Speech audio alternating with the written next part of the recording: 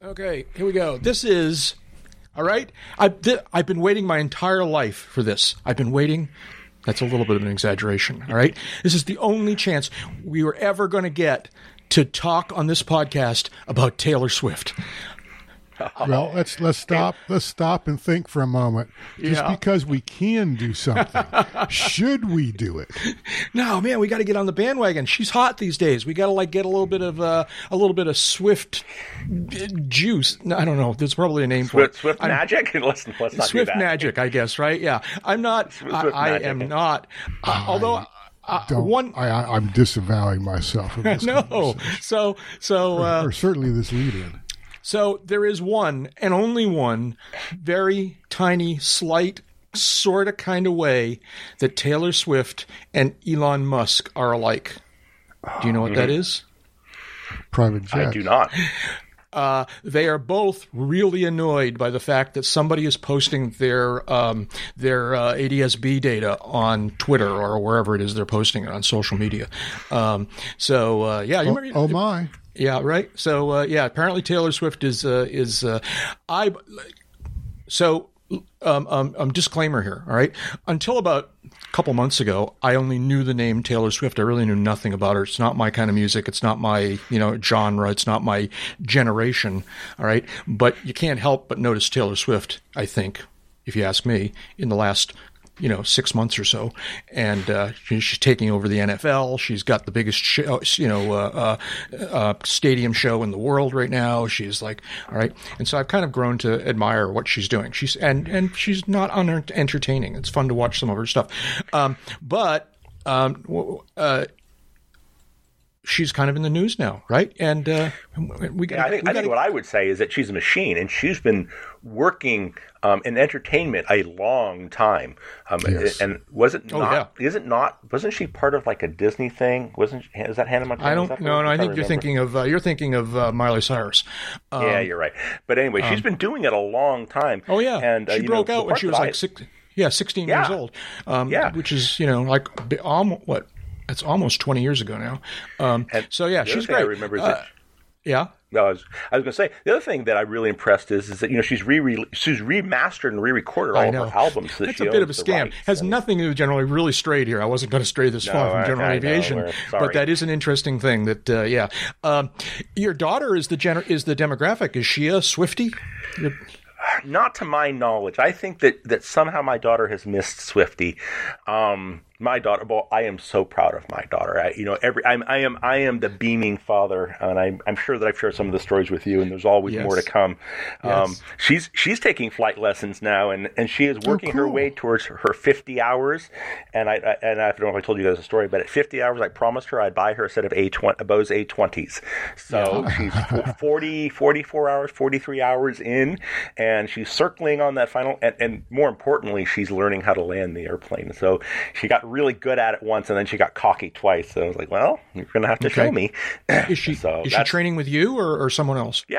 Well, of course she's training with not necessarily, of course, but yeah, okay. Well, that's true, cool.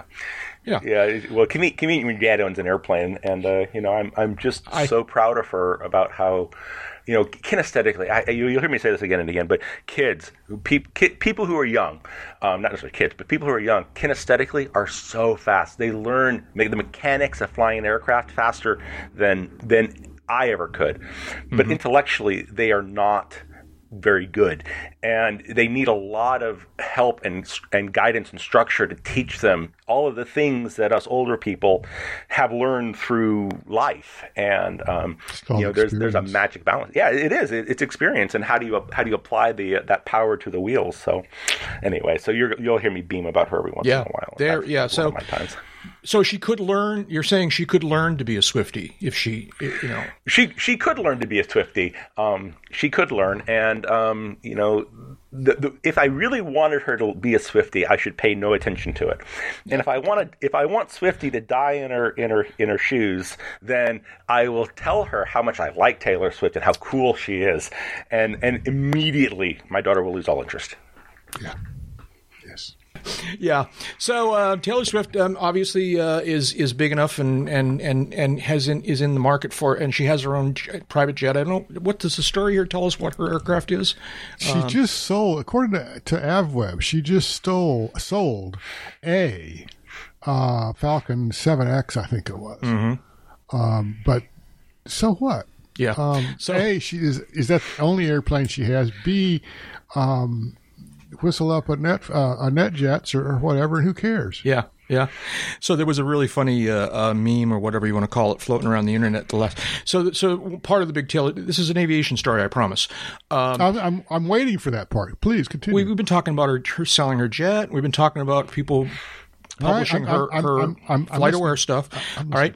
So one of the big Taylor Swift stories of the last 6 months is she's apparently pretty seriously dating, in a pretty serious relationship with this Kansas City football player. All right, and the NFL's quite annoyed at how much attention she gets from attending Kansas City Chiefs games, and all season long. Like the number of times the cameras cut to her up in one of the VIP suites. So the NFL is annoyed by that? Yes, they. Ironically, they shouldn't be, if you ask me, but they are. Apparently, they don't like being upstaged by this singer. Okay. But here's the aviation story. So the Kansas City Chiefs, maybe not coincidentally, make it to the Super Bowl this year. All right, and so her boyfriend, not to be demeaning or whatever, to her what's his name? It's I'm blanking on his name now. Yeah. But anyways, so she obviously wants to go to the Super Bowl. All right. Here's the gotcha. All right. I mentioned earlier she's in the midst of this great big worldwide stadium tour where she's doing her show the Eras tour, all over the world now. And like the day before the Super Bowl, she does her show in, I believe it's Japan. Okay. That's what I heard, Japan. Yeah. Okay. And I like literally during the day before the day of the Super Bowl. All right. And so everybody's all in an uproar whether or not Taylor can make it from Japan. And there's time zone issues and right. And there's actually a TikTok video floating around of this guy with a whiteboard and a bunch of clocks drawing time zone pictures, saying, well, it's she finishes at 10 o'clock at night in wherever, Japan, and she could be on a plane by 11 o'clock, and the time zone changes and the international dateline changes. And one of the videos I saw on this subject then cut away, Jeb, you'll appreciate this, to a classic West Wing scene where the West Wing staffers are trying to decide what time the president gets back from a trip to Europe, and is that local time or is that is that our local time? And so, anyways, everyone's really all upset. Not upset. Everyone's like worked up. Is Taylor physically going to be able to make it back in time to be at the Super Bowl? And the consensus is she will. But apparently, this jet of hers might not be the solution because it can't make the trip in one stop. It needs fuel at least once for that kind of a trip, is where I read someplace. Yes. And so why don't they just wait until she gets there? Well, that's certainly one question. The other question is, does she really have to be there for the whole game? Oh yeah, well, I don't know. Yeah. So it's just the Super Bowl. We can wait for Taylor. Yeah, right. It's just I see what you're saying. Yeah, right. Yeah, okay. So that's why she needs I don't know, maybe that's why she's selling her jet. This one's just doesn't have the legs. That's probably as good a reason as any. But then we have to ask, what is she going to replace it with? Yeah, I think something like a BBJ or something like that. Like a serious transcon airplane. So a Falcon 7X is a serious transcontinental airplane. You're talking about a transoceanic airplane. Well, you're right. That's what I was thinking. You're right. That's the right word. So all right. So there we go. Yeah. She doesn't like that they're posting, and I kind of don't blame her. I mean, if you're a celebrity like this, especially a woman celebrity, to have your location publicized like this is understandably. It seems disturbing. to me you used to be able to block that stuff on the ADSB. Well, ADSB is raw data, man. It's not encrypted. Yeah, see, that's the thing. This is public access. When things like when things like FlightAware used to get the information from the FAA, that could be blocked, as I understand it. Right? That's correct. Okay. But like Jeb says, you can get ADSB. You can set up a receiver on the roof of your house, all right, and it will hear all the ADSB, and that's how they're doing this. Apparently, there are networks of ADSB sniffers all over the whatever country, world, whatever, a la Live ATC, where it's just like a crowdsourced thing. And yeah, exactly. Live ATC listens for audio. Yeah. Flight 24, I think it is interested in the digital alphanumeric information. Yeah. Now, whether or not, and we talked about this back in the early days of ADSB, we used to talk about whether or not you could. Well, you certainly wouldn't be legal to spoof your ADSB ID, but the question is whether it was possible for you to get an anonymous ADSB ID or you can do that now. You can. Yes. Legally. Well, I may be confusing the FAA. Once the FAA has the data, they can do that. Yeah. But I believe that some 978 megahertz ADSB boxes will do that under certain circumstances. You have to jump through a hoop or two. You're catching me a little bit off foot. Yeah, no, somewhere along the way, I heard that was possible. Yeah. Anyways, okay. Well, or understood that was possible. Anyways, well, there we go. That's a okay. Yeah, I'm okay. Taylor Swift, man. Taylor Swift. Here we go. It's like she's into everything now. Well, she's got airplanes, and she's taken over the NFL. And did you say here that she's suing this person who's posting? That's what there's stories floating around that she's filed a lawsuit asking, I don't know, some sort of restraining order kind of thing. I don't know. On what grounds? She argues that it is tantamount to stalking, and I feel her pain, but I'm not sure if that has legal grounds or not. I don't know. I'm not sure that's going to have any legal. No. It's a tricky subject because it is arguably dangerous. It is arguably a danger to her to have this information publicized. I'm not sure that's true. I mean, it's relatively easy to figure out where she's going to be on some occasions. Yes, but that don't involve an airplane, or that perhaps even do involve an airplane. Yeah, but having it published on Blue Sky is like a whole different level of everybody knowing. Well, given how far Blue Sky's progressed, I'm not sure that's the case. Okay. That said,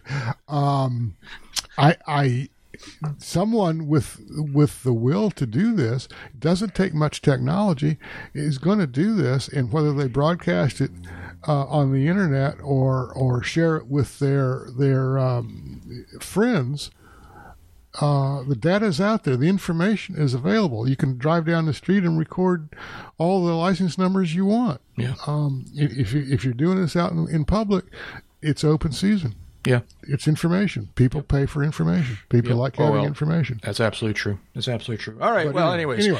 All right. Well, on that note, I'll say welcome, folks, to Uncontrolled Airspace, the podcast that really is about general aviation, I promise you.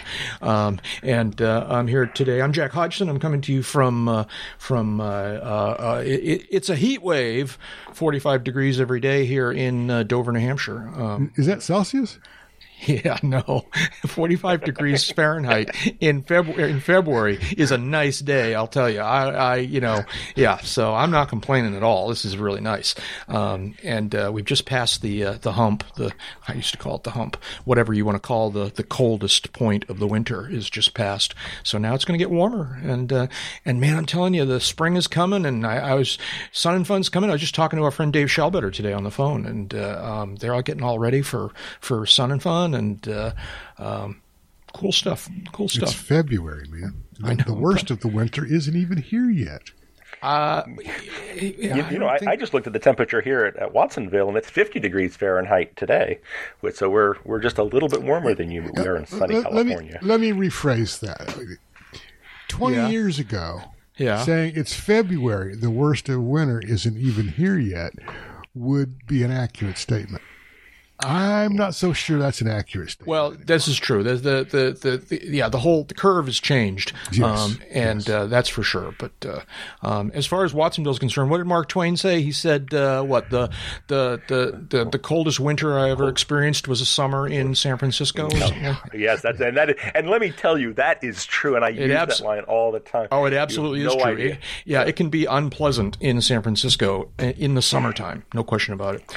And strangely enough, there's a bridge whenever I drive to San Francisco on Highway 101, and when I know that I'm on the near side of the bridge, it's going to be warm, and when I'm on the lee side of the bridge, it's going to be cold. And I don't know what it is about that one part, but it's just like, okay, roll the windows up. It's about to get really cold in here. Beautiful day.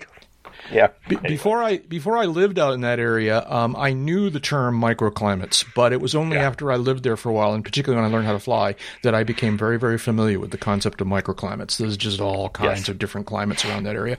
I'm here in our virtual hangar talking to two of my good friends. One of them there is from sitting right now, apparently, at Watsonville Airport in Watsonville, California. That's J.R. Warmkessel. How you doing, J.R.? What's going on?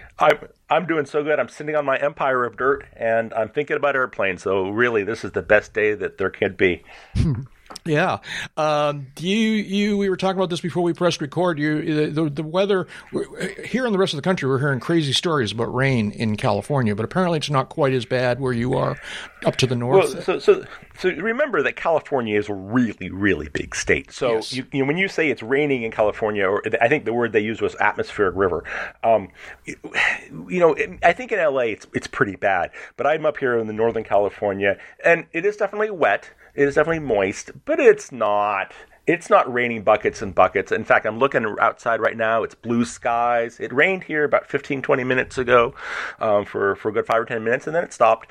One of the joys we have here in California, though, is that because of the weather patterns, is that the rain comes off the Pacific Ocean, and because there's nothing to block our view of it, our radars see it really far in advance. So the weather predictions are really good. Like, it's going to rain on Thursday. It's going to rain on Thursday. Okay, now it's Thursday. Oh, look, it's raining. So they're very, very good at predicting when the rain comes, as opposed to in the Midwest, where it's like, I don't know, 5 minutes it's going to change. Yeah.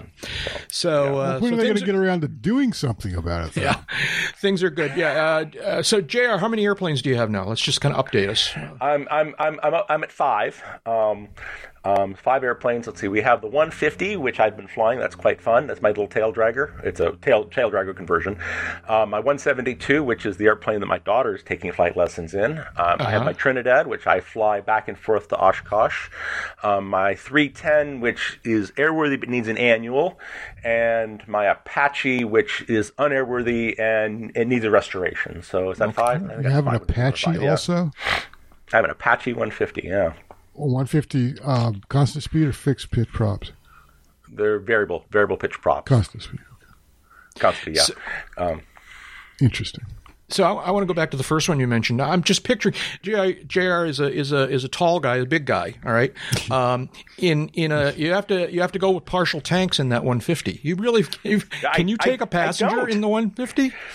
Well, maybe. Yeah, okay, no, okay. Yeah, see, that's what I'm talking about. I mean, okay, so when I started flying it, I would fly it in an interesting way where I'd put my left foot on the left pedal and my right foot on the co-pilot's right pedal, and I would straddle the two because I'm 6'5", but I actually have been flying it more recently for all a pilot side. And the funny thing, what they say about a tail dragger, if you can get the tail up, then the airplane will fly, because the CG issues. But it's so much fun to fly, and I've not flown it with anyone else yet. And weight and balance, if they were small, there's a chance. And yeah. Well, and that's the other thing about 150s. There's a weight issue with 150s for sure. There's also it's not very wide. I mean, just like 2 adult people can be real. Oh, no. You're going to have to be close. All right. It's like, it's like, I don't know how I was going to say climbing into a hammock together, but that's not exactly the right image. It's very cozy. It's very cozy. Don't get me wrong. It's very cozy, but it's a blast to fly. That's my recollection. It's been a long time since I've flown a 150, but that's my recollection. And it has a Texas tail dragger conversion on it, so it's got all those interesting characters. So the funny thing though, that conversion gave back 35 pounds. Huh. Yeah. Okay. Yeah. See, I'm sorry. Flipping the mains around and taking out the nose gear. Taking out the nose gear is 35 pounds. So it's not insignificant. See, No, I'm sorry. I didn't know that this was a Texas tail dragger. So this is not really a 150. Yeah. I'm sorry. I'm not. Well, it's not really a tail dragger. You besmirch my poor airplane. I know. I've heard stories, but I don't have one, and I haven't flown one, so Jeb needs to be quiet, sit in the corner. The beauty of the aircraft is, since we fly out of Watsonville, we're right at sea level. The airplane has all the power that it's ever going to have. So it's probably putting it. This is muy bueno, and 35 pounds lighter is not 35 pounds. 35 pounds. Yeah, really. 35 pounds is 35 pounds. Before I forget, sitting over in the corner, but seldom being quiet, is my other friend here in the virtual hangar, and that's Jeb Burnside. How you doing, Jeb? Sarasota, Florida. That's where you're from. What's going on? I was going to say, don't make me come up there, but 40 degrees as a high for the day is not is going to repel me. It will keep me away. Yeah. See, it's a multifunction feature. It's not a bug. It's a feature. It's a floor wax and a dessert topping. That's right. What's going on, Jeb? You beat some air molecules into submission today. Allowed some air to get under the wings of the airplane. I did. Yeah. Ooh, were you flying the Debbie or? Flying the Debbie, yeah. A few hops around the neighborhood, so to speak. Yeah. I don't know, JR, how up to date you are on the podcast. Have you heard about Jeb's new panel? I've heard that it was coming. It was the last I heard, so I guess I assume that it's in. Was this its maiden flight? Oh, yeah. No, Jeb, this is not its maiden flight. Now, we've talked about this a lot on the podcast, Jeb, so don't go too crazy here, but tell JR just a little bit about your new panel. I don't... changed out all the mechanical stuff for a full boat Aspen 2500. Oh, very nice! You're going to really enjoy that. 3 screens and all that kind of stuff. So, can you adjust the font size on that? Say again. Can you adjust the font size on that? Adjust the font size. I wish. I don't know the way to do that. I have workaround. You know what the workaround is? Yeah. What is it? Cheaters. Cheaters? Yeah. Yeah. Well, I will promise you, as time goes on and the pilot population ages, that feature is going to become more and more popular. Oh yeah, exactly. Absolutely. Well, and we need that on ForeFlight. There's a lot of fields and a lot of text in ForeFlight you can't zoom in on. Yeah. So I'm just saying. Okay. Back in the early days back in the very earliest days of Macintosh, I was involved with the Boston Computer Society's Macintosh users group, and we had all kinds of different, kind of users involved with our group. We had artists, and we had just any kind of demographic you can imagine. And one of them was a lawyer. We had this guy who was a lawyer, and he was a little bit of an oddball guy, but he was a sweet guy, and he was dedicated to making. To kind of telling lawyers about using Macintosh, and his big thing to convince lawyers that that Macintosh was for them was that Macintosh back in those days was the first computer where you could actually change the font size, all right, so that you could make the fonts bigger on the screen, which was admittedly a tiny screen back then, but nevertheless you could make the fonts bigger, and the rest of us were all going, we're saying to this guy, what are you, crazy? This is like, because he'd make these big fonts. He'd have these demos where you have the big font, and you go, no, but the lawyers are all blind. They're all these older guys, and they can't see, and they love the idea that they can make the font bigger. And we all thought that was kind of odd back then, but now 30, 40 years later, I go, yeah, I get that completely. I completely understand making the font bigger. History has proven him right. Yeah. So anyways, all right, airplanes. What's going on here? Interesting story nearby here, over at Nashua, in Nashua, New Hampshire. A company called Rotor Technologies demonstrated an uncrewed, basically remotely controlled. I don't think it's autonomous exactly, but helicopter. And this is a full-size helicopter. This is not like a kind of multi-copter kind of droney kind of thing. All right, they're repurposing. What's the brand name? Williams. It's an R44. Yeah. apparently it's a big deal. Apparently, it's kind of a apparently there's a category of people who are really like this idea because it's got, so someone in one of the stories, one of the interviews, they were saying, well, why can't you just do this? We see drones all the time, these 4 and 8 rotor drones and whatnot. And they said, well, no, the problem is that those don't have the range or the lifting capacity to do real jobs. And so they take out the seats, they take out anything that is in there just for the people, and then they replace it with all these mechanisms and servos and whatnot, and they basically can fly these Robinson helicopters from the ground. And so I have 2 points on that. Yeah. The first is that there's a company out here in Hollister, which is a nearby airport, that flies a Cessna Caravan without a pilot on board. Yeah. Called Reliable Robotics. But moreover, this is a portent of things to come. The future, a lot of the future in aviation that many of our listeners will not appreciate is that the need for people who manually operate the aircraft is going to go down dramatically. And the people who will occupy the seats will be much less pilots and much more operators. And it will mean that people who don't want to get a pilot's license can push a button and the aircraft will more or less fly them wherever they want to go. And at that point, they will really become more payload than pilot. Granddaddy, come tell us again about how you used to fly piston-powered airplanes by hand. Right. Yeah. It's going to come to an end, and it's not that far away. Joby, and there's a zillion Aero. There's a zillion companies working on this, and the technology is in the near distant. It's not magic anymore. And if Tesla can drive a car with an autopilot, we've been flying airplanes with autopilots for a long time. Yeah, well, it's bad example because apparently you can't. Yeah, really not the best example there. But your point is well taken, JR. For good or bad, I think that kind of stuff is coming for sure. It will change. It will be neither good nor bad. It will just be different. Yeah, cool. What else? JR, you said you wanted us to ask you about you were in London. Oh, yeah, I was. So I'm sorry. This was not like didn't cause some sort of diplomatic incident, some sort of international... I did not have to flee the country on any kind of emergency visa or anything like that. Actually, it's funny. My day job has sent me to Spain a number of years, and one of the interesting aspects of Spain from San Francisco, which is nearby where I live, is that it's very hard to get a nonstop flight, and consequently, I always had the opportunity to go somewhere, kind of anywhere I wanted to go in Europe, for a layover. And one of my favorite places to go is London.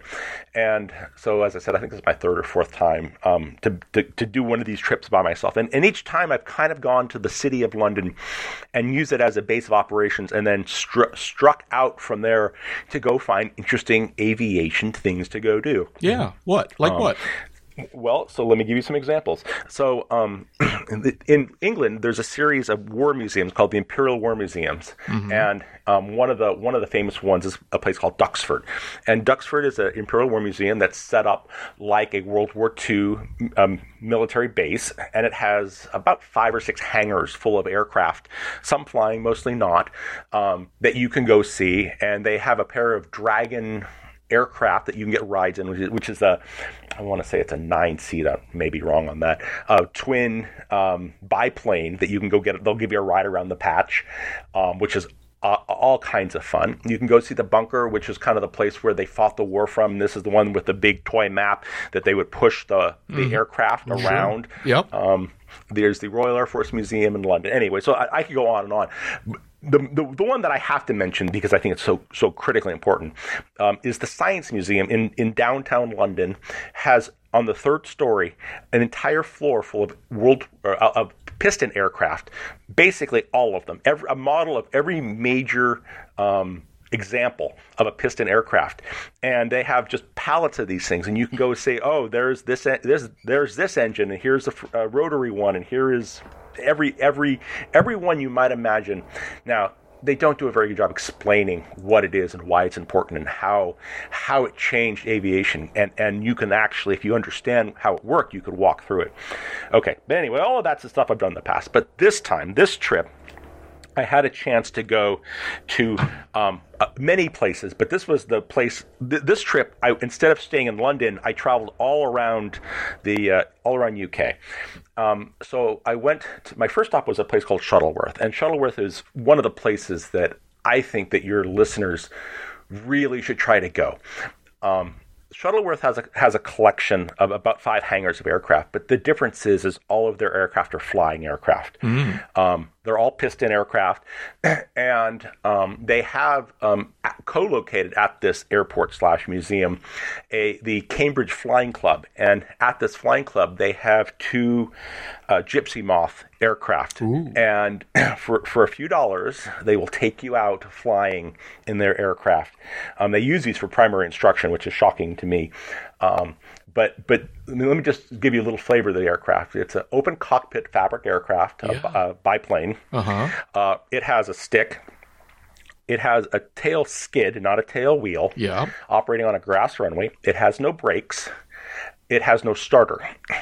And you see the movies where the pilots are yelling clear, and the guy props the airplane. Well, that's what it was like. And I, in the middle of November, got to fly over England in one of these aircraft, and it was magical. Wow! It was an experience that I will never forget. And part of me would love to go back there and spend a week, fly every day that I could, and really learn to master that aircraft. But I never would have thought that I would have had a chance to fly one of these, and it was an incredible experience. So, congratulations, that's great. Yeah, very, thank you. Very cool.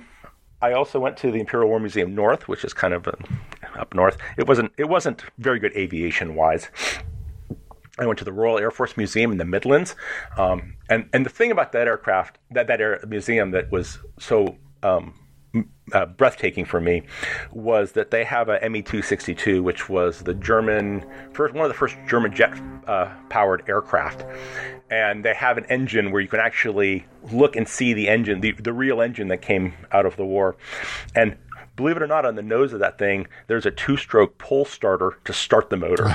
It has a pony motor. I knew that. I did know that. Yeah. But it was just, I'm looking at it, I go, that's a 2-stroke motor. There's a pull string.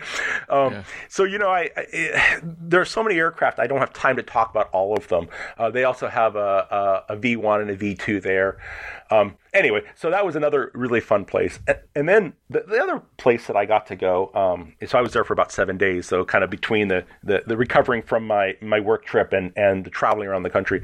The other place was to go to the Tank Museum, and they have no airplanes there, but as far as that tank museum goes, it is amazing. So, and that's down kind of near Southampton, which is in the kind of the southern area of England. And I strongly encourage, if you guys are all interested in tanks, to go see it, because they have what is literally the very first tank, all the way up to the modern tanks. They have more tanks than you can shake a stick at. And the thing that's really amazing, I'm sitting there in the parking lot, and all of a sudden this tank goes driving by, and it turns out they've taken tanks and turned them into trainers, where they've taken the turrets off of them, and they put a cupola for an instructor and the driver to sit, and they teach the new recruits how to operate these vehicles, the modern tanks. So it is absolutely incredible. These are military recruits, or is this just some sort of no, it's a military. Yeah, it's I believe it's Bovington, so it's kind of co-located with a military base. And I don't know for a fact, but I believe that what has happened is a lot of the Ukrainian people who are being taught how to drive tanks are coming over, and they're being taught in Bovington. That makes a lot of sense. Yeah. My dad was served in tanks during World War II. That's my only connection to tank. He never talked about it very much, but I knew that he was I think he was like a loader or a gunner or something like that in the tanks. Probably a loader, yeah. Yeah. Anyways, very cool, JR. Thank you for that's. You're probably right. We probably can't go on forever about this, but I want to hear more as time goes on. We'll pump you for more stories. Please do. And I guess what I would tell your listeners is, if you find yourself in London, there is so many places to go see. There are so many museums that have become part of aviation. They became the museum, the Vickers Museum, the Mosquito Museum. It just goes on and on and on. And you wouldn't even think to go to these places, but if you simply type, I'm in this part of London for this amount of time, type it into Google, and there is so much to go see and do there. And for me, it was amazing. So this is the fourth time, and I've seen different stuff every time. I would echo that. I've been to one of the museums that JR was talking about, the Imperial War Museum downtown. And the only thing I would add to any of this is the tube stop, the Abbey Road tube stop, is not anywhere near the Abbey Road that what I would think about. Oh, well, okay, you take the good with the bad, I guess, right? Exactly. Yeah. Every day must have a little rain, huh? Yes, exactly. Very cool. Very cool. That Gypsy Moth thing sounds very, very cool, JR. I was just... It was, and I'll send you a photo. It was absolutely, it had 3 coats on, and I had such fun. Such fun. I can't tell you how much fun it was. That's awesome. That's awesome. Moving on here. Is GPS spoofing becoming a thing here? I'm seeing a lot of stories, not a lot, but more than multiple stories recently about various GPS users ought to be concerned about GPS spoofing affecting the safety of flight. I don't know, Jeb, you're the safety guy, and by the way, you got quite the GPS rig right now. Do you know anything about this? Yes and no. There's 2 basic things going on. One of them is kind of old hat and something we've been living with for a while. The other thing going on is, hey, have you read the newspapers lately? There's a lot of conflict going on in various areas of the world. Military conflict, yeah. Military conflict. And so there's an increase of jamming or spoofing in those areas where there is fighting going on, where there is conflict. There's also has been, and I'm sure will continue to be, testing done in the U.S. in U.S. airspace by the military that is basically just jamming. There might be a little bit of spoofing going on, but it's not really reared its ugly head. And that's been, again, offshore, but in airspace that is frequented by civilian aircraft. So there's that going on. That's always going on, and it's going to continue to go on, although there have been some complaints from some sectors of the industry. I can't begin to tell you how long or how far conflict-related GPS jamming and spoofing might extend. Your guess is as good as mine, and if I were y'all, I'd brush up on your VOR skills for a while, just for grins. Really? JR, so any if I can thoughts jump in there for just a minute. Yeah. So, I've been getting GPS outage warnings for almost 20 years, almost the entire time that I've been flying. Yeah. And Edwards is, or down in LA, has been a common continuous place where they do testing, although it's rarely ever affected me. The thing I would tell you, your listeners, is that GPS is a very fragile signal. It is. Most people don't understand. It's not hundreds of watts. It's probably watts of power that's coming from these satellites. And, well, it depends how far away they are, but it's not a lot of power. And when a receiver listens to that signal, it listens to the signal again and again and again, and that's how it does its form of error correction, looking to say, okay, well, this parts of that signal seems stable, and this is what we project it to be. So these things are very easily jammed, and one of the reasons we still have VORs and ILS and these kind of ground-based systems is that I think that the government has recognized that the GPS is very good most of the time, but it does have its fragility, and you guys should remember how to use these very fundamental systems. And I think they're going to be reduced in numbers, but they're not going to be removed. Yeah. Well, we just did an article in Aviation Safety about this topic. The topic being the minimum operational network, or MON, that the agency is edging towards in the U.S. with respect to ground-based navigation facilities, VORs, ILSs, localizers. And they're about, 2 2/3, maybe half of the way through a multi-year program to both identify and reinforce the minimum network, such that civilians will always have coverage above 5,000 feet MSL, and B, there will always be an airport with an ILS or with a localizer, not requiring DME, not requiring any form of RNAV or anything like that, within 100 miles of some location in the U.S. Okay. And are they committed to that, or is that just a proposal? It's underway. Okay. A lot of EORs have been decommissioned, but a lot of others have been improved, beefed up. They've extended what they call the standard service volume. Mm-hmm. And I don't know how all that works, and I certainly don't know how it all extends, how it all is extended. But these are things that the FAA is taking seriously and is implementing, and it's a great reason to bone up on your VOR skills, just to choose one outcome. Hopefully, we'll never get to the point where GPS goes down either locally, regionally, or internationally for any kind of period of time. But being prepared is probably a good response to the challenge. Yeah. So that's kind of where that is. Go ahead.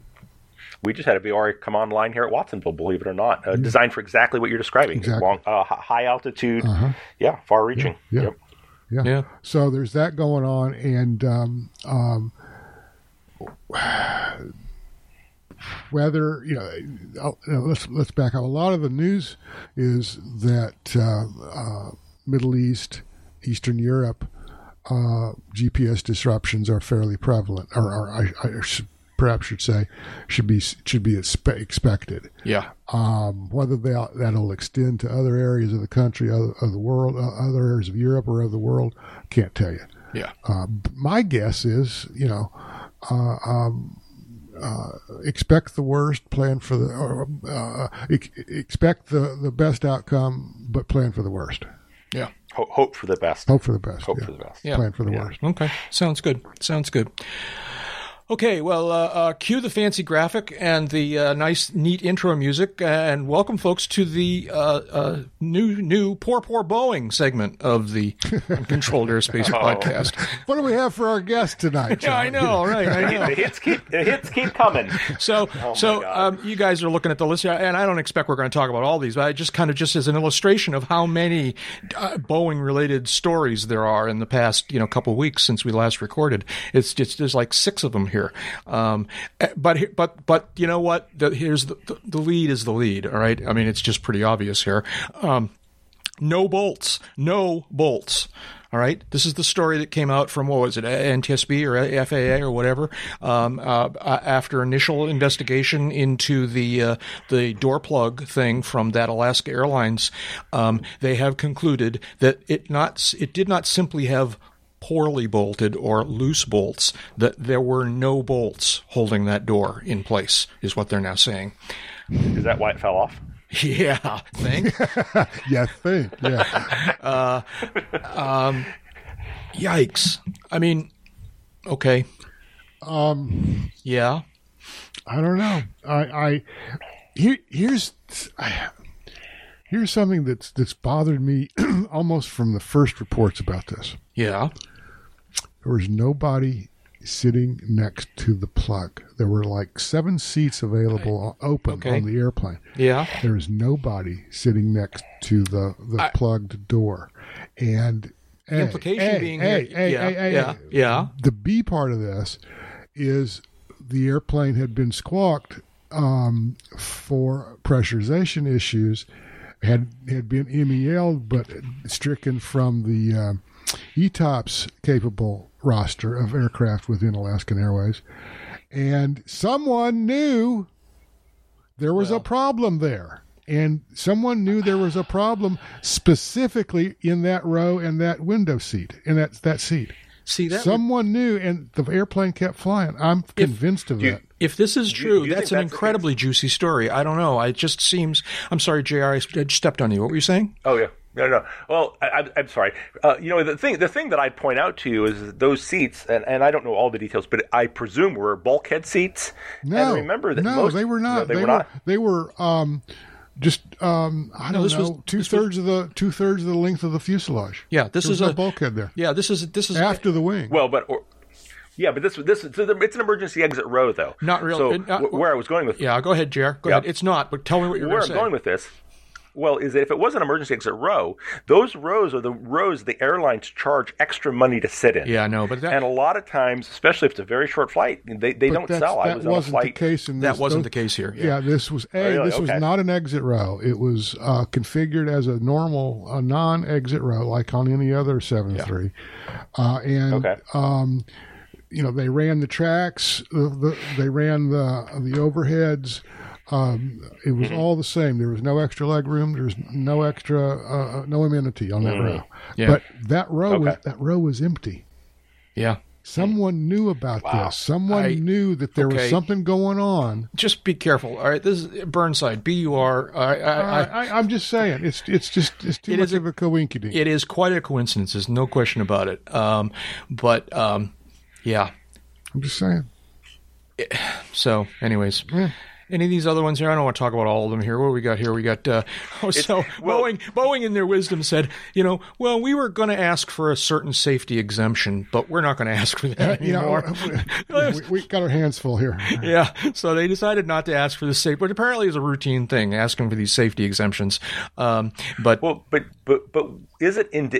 are all of these issues indicative of the fact that the drive for the profit has become greater than the responsibility of safety? And I only ask that. Yeah, no, I know. And there's a lot of people think that this is related to the fact that Boeing management changed in the last, 10, 15 years from being managed by aviation people to being managed by business people. All right. And the whole kind of attitude changed as a result, and people think that that's a factor, and I suppose it could be. I don't have no idea, but something's broken here because we just keep hearing more and more stories about quality problems, to put it gently, on these aircraft, and the timeline a lot of people are talking about is I'm going to say early 90s, I guess. Boeing, I'm going to put the word acquired in scare quotes, acquired McDonnell Douglas. Mm-hmm. And that's why the Boeing 717 is really just a reworked DC-9, MD-88, MD-90, whatever. But the story goes that the management, McDonnell Douglas management, took over much of Boeing's management positions, if you will, and started influencing Boeing, and that's where the slide down the hill started, so to speak. I'm not sure I buy all that. I don't know that McDonnell Douglas's managers are any worse or better than Boeing's, and yada yada yada. People say, well, they shouldn't have moved to Chicago, or they shouldn't have moved to DC, the headquarters, and things like this. And I don't know that that's really relevant or not either, but. I don't know if it's management is taking home too many bucks and they got a scrimp in other places or whatever is going on. But it's clear that there is some kind of a systemic problem going on at Boeing. Seems that way for sure. The Max series has kind of brought it all to a head. Now, you have to hasten to add that stuff happens to other airplanes too. Stuff has happened to Airbus airplanes. And stuff has happened to some other the Bombardier and some ATRs and things like that, but not Bombardier, Embraer. But anyway, we'll work through it, and nothing's foolproof, and there's always risk in everything. Yeah. So. Yeah. Crazy times.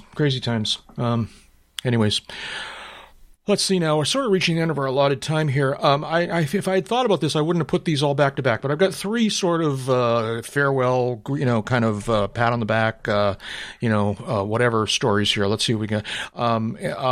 Hal and Sandy Shevers of Sporty's Pilot Shop have announced they're going to retire, which, quite frankly, I'm surprised they haven't retired sooner, because they certainly deserve it. They've worked hard for years and built that thing into a monster, in a good way, a good monster. And two really nice people, too. And they are very sweet people. They've both been on the podcast, not in a while, but there was a period of time where they were on, like every summer they'd visit us. And they have been great friends of this podcast, and, as you say, sweet people. Very, very nice people. And I just, I'm sure I speak for Jeb and JR when I say we wish them well in their retirement. And, very, very cool. Jeb, anything in particular you want to add about Hal and Sandy? Would simply reiterate that they've earned it, they deserve it, and congratulations. Yeah. Yeah, right. I don't know them well, but I wish them luck. Yes. Also, another friend of the podcast, Dan Johnson, who has been on the podcast many, many times over the years. Dan, most notably, was the head of LAMA, the Light Aircraft Manufacturers Association. He also had a very, very successful website, bydanjohnson.com, which was announced a few months back that he had been acquired by the New Flying Magazine media conglomerate thing. But the news most recently is that Dan has decided to retire from being the head of the Light Aircraft Manufacturers Association, again, well deserved. Quite a proponent and supporter and cheerleader for the aviation world, and not coincidentally, the guy who taught Dave Higdon how to fly way back when. Big time and long time links. Between Dan and between Dave Higdon. Yes, absolutely. So we wish Dan Johnson well, and I'm not sure what this means, because I'm not sure what his relationship is to his By Dan Johnson thing now that he's been acquired, and I don't know if maybe retiring from LAMA is because he's going to be more involved. We'll have to track him down in a few weeks when we're at Lakeland and see what he's up to. But whatever's next for Dan Johnson, we wish him well, and that's very cool. The one thing I'd like to just point out real quickly is that this is an opportunity for those people that are not in aviation to get in aviation and do something, go take up the mantle and fill the holes, because, as various people retire and move on to do other things, it gives opportunity for new growth. And, you guys are the future. Yeah. And then finally, maybe this isn't the same as those two, because those are two about real people who've done great things in aviation, but it's no secret to regular listeners that Jeb and I have been big fans of the Mars helicopter rotorcraft Ingenuity program for whatever it's been now, years, sadly, Ingenuity was damaged recently after a flight, and was judged to be no longer airworthy, and NASA decided to end that program. That phenomenally successful program. I mean, just unbelievably successful program that was both scientifically and engineering-wise a huge success, but was actually inspirational, if you ask me. Ingenuity is done. It's very sad. I don't know. It's like, so apparently it. There were stories, and I don't know if this was before we talked on the podcast or not, because there were stories on our list here. The first stories that came out was that they lost contact with Ingenuity towards the end of one of its flights, and many of us were going, "Oh my goodness, what's going on?" And then, like a day later, they announced that they had gotten contact back. They had regained communication with Ingenuity, and then like a day after that, they announced that they discovered that Ingenuity had been damaged. Apparently, the way it flies, the way it senses its attitude, it was flying over some different kind of terrain, and as a result, it couldn't quite judge its attitude very well, and they think the stories imply that what happened was that it came down at an angle, or it came down, I don't know, just out of whack, and dragged the rotor tips. And there's actually pictures of the shadow of the rotors where the rotor tips are broken off, Yeah. Yeah. Okay. all that's fine and dandy, and I'm sorry that the little helicopter that could is not going to fly anymore. But I think we have to, give some props to the Martian air defenses for their perseverance, their patience, and their marksmanship. Yeah, all right, yeah. So the marksmanship is really the most important, isn't it? Yeah. Jeb thinks. Okay, can I just go ahead, JR? Yeah, can I just briefly tangent off of this, because there's actually something that I've been really into that I'd like to just share briefly. Yeah. On YouTube, there is a series put out by a guy named Curious Mark, who's local here in California. Yeah. He and his friends got themselves an Apollo guidance computer and restored it to an operating condition and have flown simulated landings on the moon with this thing. And there's a 40-part series, 40 parts, about how they did it and how the whole thing does. And I strongly encourage, if anyone's interested in the guidance computer that landed on the moon, to go check that out. Cool. Yeah. Cool. I think I've seen bits of that series. I haven't actually watched it. But the irony is that computer... That like my Apple Watch is probably a more powerful computer than that computer. But many times more powerful. But nevertheless, but that just goes to what a genius work of engineering that those computers were, that they managed to land on the moon, to navigate to the moon, and then land on the moon, and then come home with those computers. It's pretty impressive. And those people who were doing a restoration of that computer, it's an interesting story. I may track it down and look into it some more.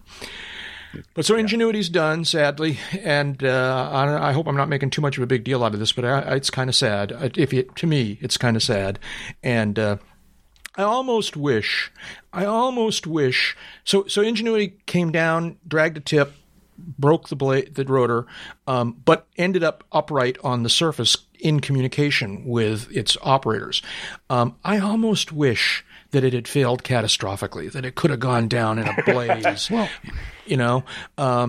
I speculated on this podcast way back in the early days of Ingenuity program. I said they're going to fly this thing until it crashes, until it dies. That's its kind of ultimate end, is it's going to crash and be lost. And that's not the way it ended up. It ended up sitting on the train in communication, but nothing to be done with it. And so they basically is it Perseverance, the rover that's associated with it, basically just left it behind, and Ingenuity just got left sitting on the sand. And they speculate that it will gradually be covered up by the sand drifts and disappear. Sad. So which would have been better? Would it have been better for it to go on a blaze of glory, or to be forgotten in the dunes of time? I don't know. Part of me thinks blaze of glory, but because there's an image. There's one image in particular that really caught my attention, which is whatever its rover was. I want to say Perseverance, but whatever its rover. As its rover was leaving the area, it took one last picture back looking at Ingenuity, and you could see Ingenuity kind of just sitting all by itself on the sand dunes. And that's where it will sit for the rest of time, or until some people speculate that that human explorers on Mars will one day go and retrieve it. And maybe. Yeah. Anyways. Don't know. It's a good question. Congratulations to the folks at NASA. All kidding aside. Big time. Yes. All kidding aside. Congratulations to the folks at NASA for a phenomenal program. Almost all of these Mars programs in the last, 2 decades have been spectacular. And this is just the latest. And they made so many amazing discoveries with Ingenuity that I just have high hopes for whatever the next, aircraft on Mars is. It's going to be pretty cool.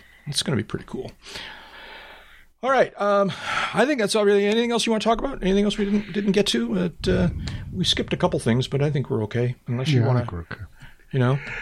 Yeah. Let me look. Okay. Let me look.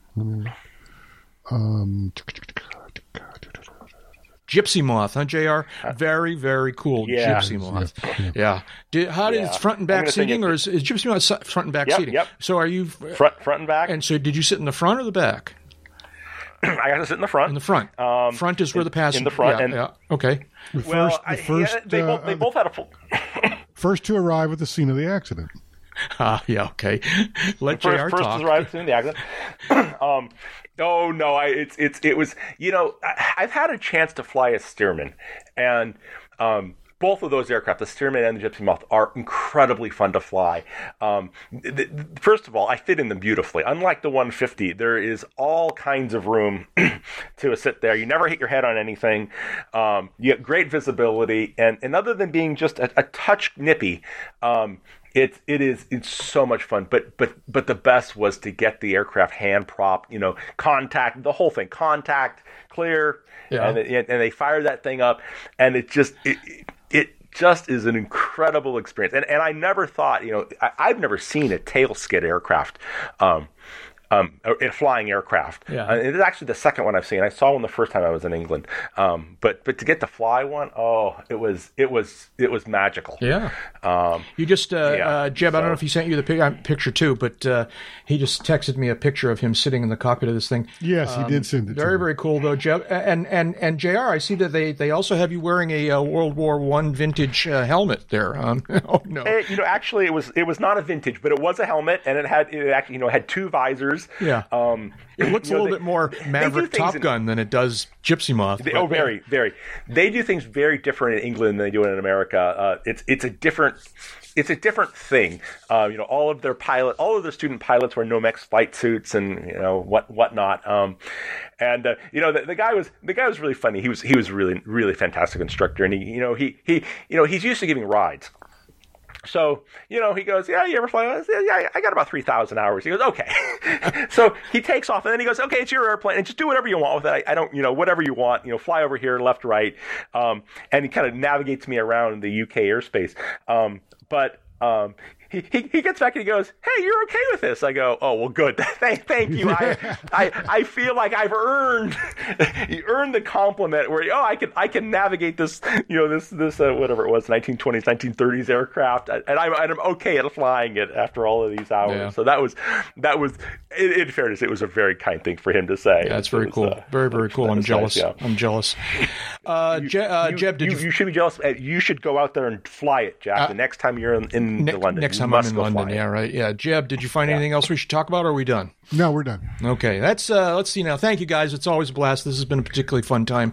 J.R. Warmkessel. J.R. is a high-time private pilot. He's rated to fly single-engine, multi-engine, and gliders. He's got commercial ratings for each, and he's a CFII for, like all of those, all right? He's also an A&P mechanic with inspector privileges, and apparently, I don't know if you're anyplace on the internet these days, J.R., are you? I believe I have an article coming out in a certain publication in March. Yes, I think you do. So you could go check. And in fact, I believe I did talk about a little bit about my trip. So I encourage your listeners to go find that article. And don't be so sly. Tell us what publication you're talking about. It's called Aviation Safety. There you go. Our good friend here is the editor of, and it's called What Now, Captain? So that's I encourage you to go find it. Have the fish. Okay, sounds good. Thank you, JR. Yes, have the fish. And that's Jeb Burnside. Jeb's a freelance aviation writer and editor. He's the editor-in-chief of Aviation Safety magazine, and his writing also appears in a variety of other aviation publications. You can find Jeb's work online at aviationsafetymagazine.com, also at avweb.com, aea.net, and others. And I'm Jack Hodgson. I'm a private pilot, a freelance writer, and a digital media producer. My personal website is jackhodgson.com. You can also find me creating non-general aviation content at patreon.com/jackhodgson and youtube.com/jackhodgson. And you can find my ebooks on Amazon by searching for Around the Field in the books section. And thank you, folks, for taking the time to listen. If possible, please become a supporter of this podcast at patreon.com/uncontrolled airspace, or you can make a PayPal tip jar donation, care of the email address podcast@uncontrolledairspace.com. Supporting us with as little as a few dollars each month is a big, big help. And we'd love to hear from you, so use that same email address, podcast@uncontrolledairspace.com, to send us your comments and questions. Anyways, Jeb, was there some words of wisdom you had for us? I just wanted to remind everybody that superior pilots are those who use their superior judgment to avoid those situations where they might have to use their superior skills. So long. Very good. All right, wayward aviators, that's enough talking. Let's go flying.